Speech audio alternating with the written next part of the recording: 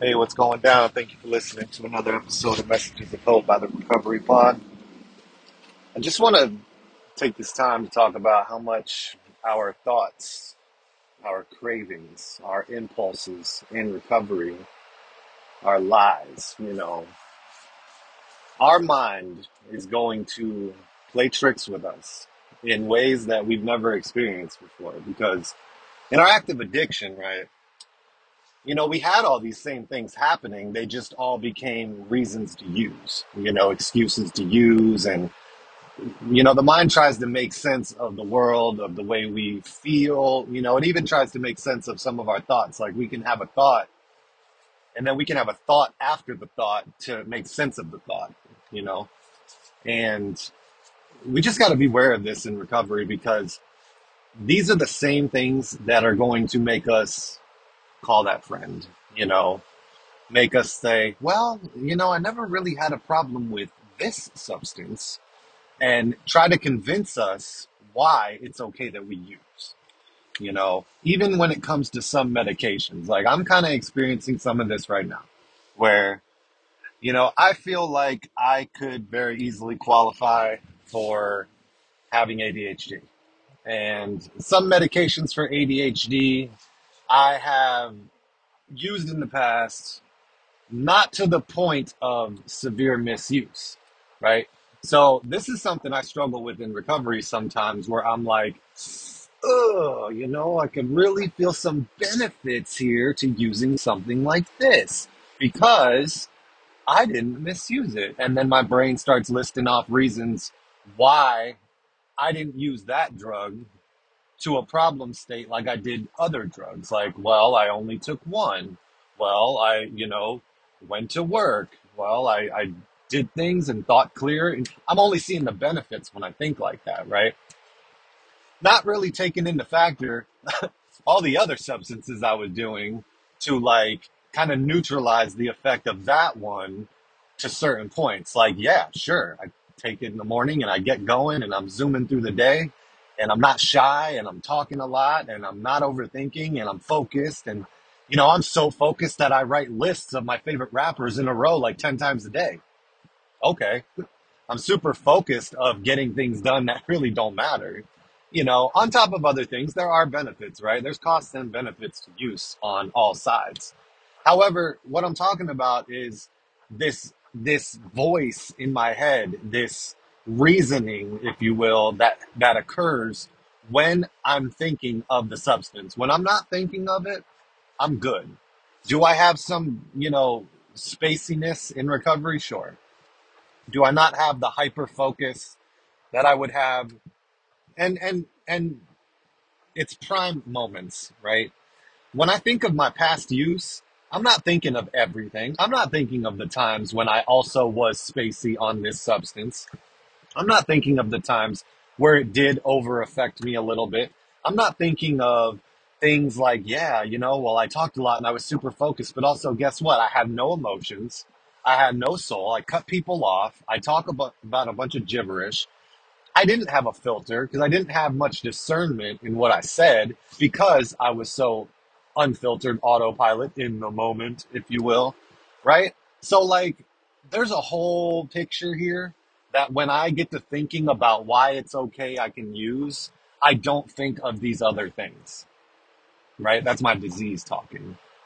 And I'm going to be honest, when I entertain the thought of getting on a prescription like that, it very, very quickly turns into, well, I could see myself needing a little bit of this to kind of curve that at night to calm down.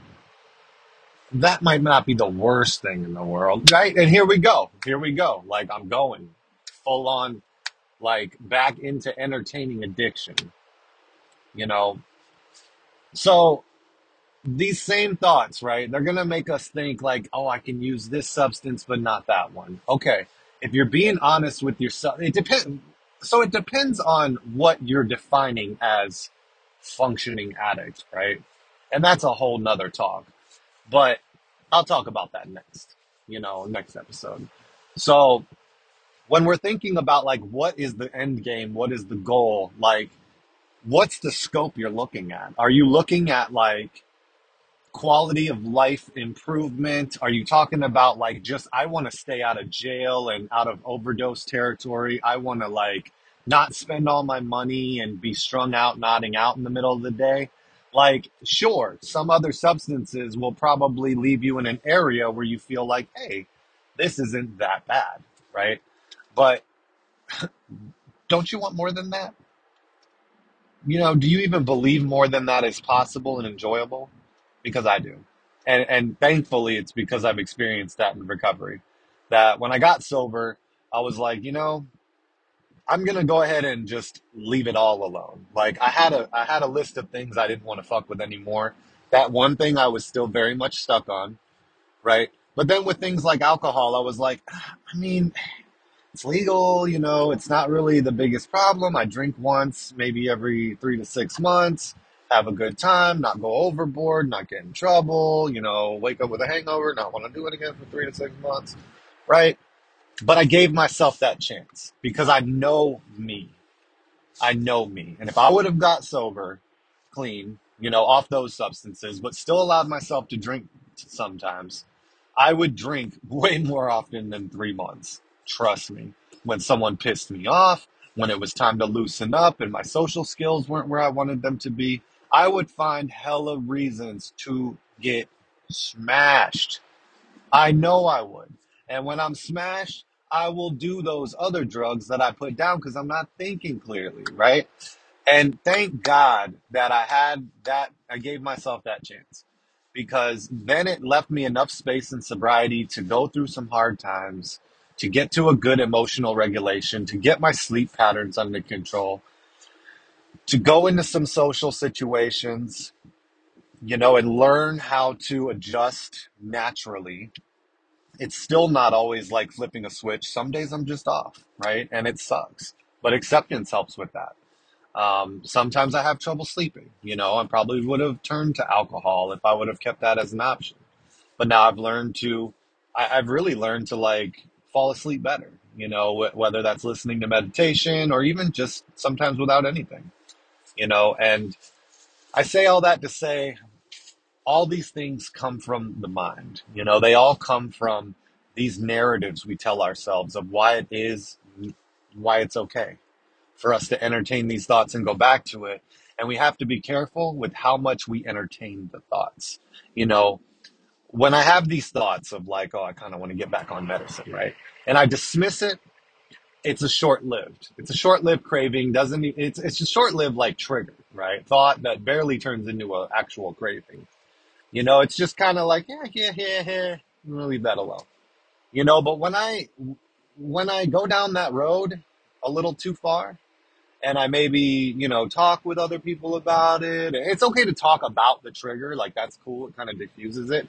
But when I talk about it like in a desire way, like, I've kind of been wanting this. These are the reasons why I think it's not the biggest deal. And now I'm feeding it, right? And that, for real, like that shit grows in me. These same things like, well, I just want to reach out to my old buddies. They're good people. They're not bad. I mean, they never treated me that bad when we were in addiction. I mean, they look out for me when I was doing bad. Now they're doing bad. I got to look out for them. He let me crash on his couch when I was down, and now he needs a place to stay. I shouldn't. It would be actually a nice thing to do is let him live with me. It'd actually be kind of fucked up if I don't. That's my disease talking. It wants to get me close to it. It wants to sneak right back into my life. And, shit, man, I'd rather give my homie a couple $100 for a hotel for the night, figure shit out. Because they're going to kick you out. You might come to my house for 2 or 3 days and end up staying for 3 years. And that's not that I don't want to help people at all. It's that I cannot allow myself, I don't have the luxury of getting too close to this disease to help people. You know what I mean? Like, I don't have the luxury to be like, yeah, come on around me. I don't have the luxury to fuck with some medications that may provide some benefits if they're narcotics and going to give me an effect that is going to reawaken my beast mode because it will. And I will sink my teeth into it and not let go. I know myself. I know myself still. And sometimes just seeing how quickly these thoughts manifest and take hold of me is enough to show me that that addict inside of me is very much still alive. Because just how quickly entertaining a thought can become a craving, can become an obsession, like it's heavy. So what in the world makes me think that I'm not really going to like full on obsess if I start using something again? If I start getting the effects of something that I like, I'm gonna keep going for it and wanting it and wanting. So I just wanted to talk about this real quick. This was on my mind. This is the kind of stuff I'm gonna do with this channel. So, hey, I hope you got something from it. Appreciate you for listening.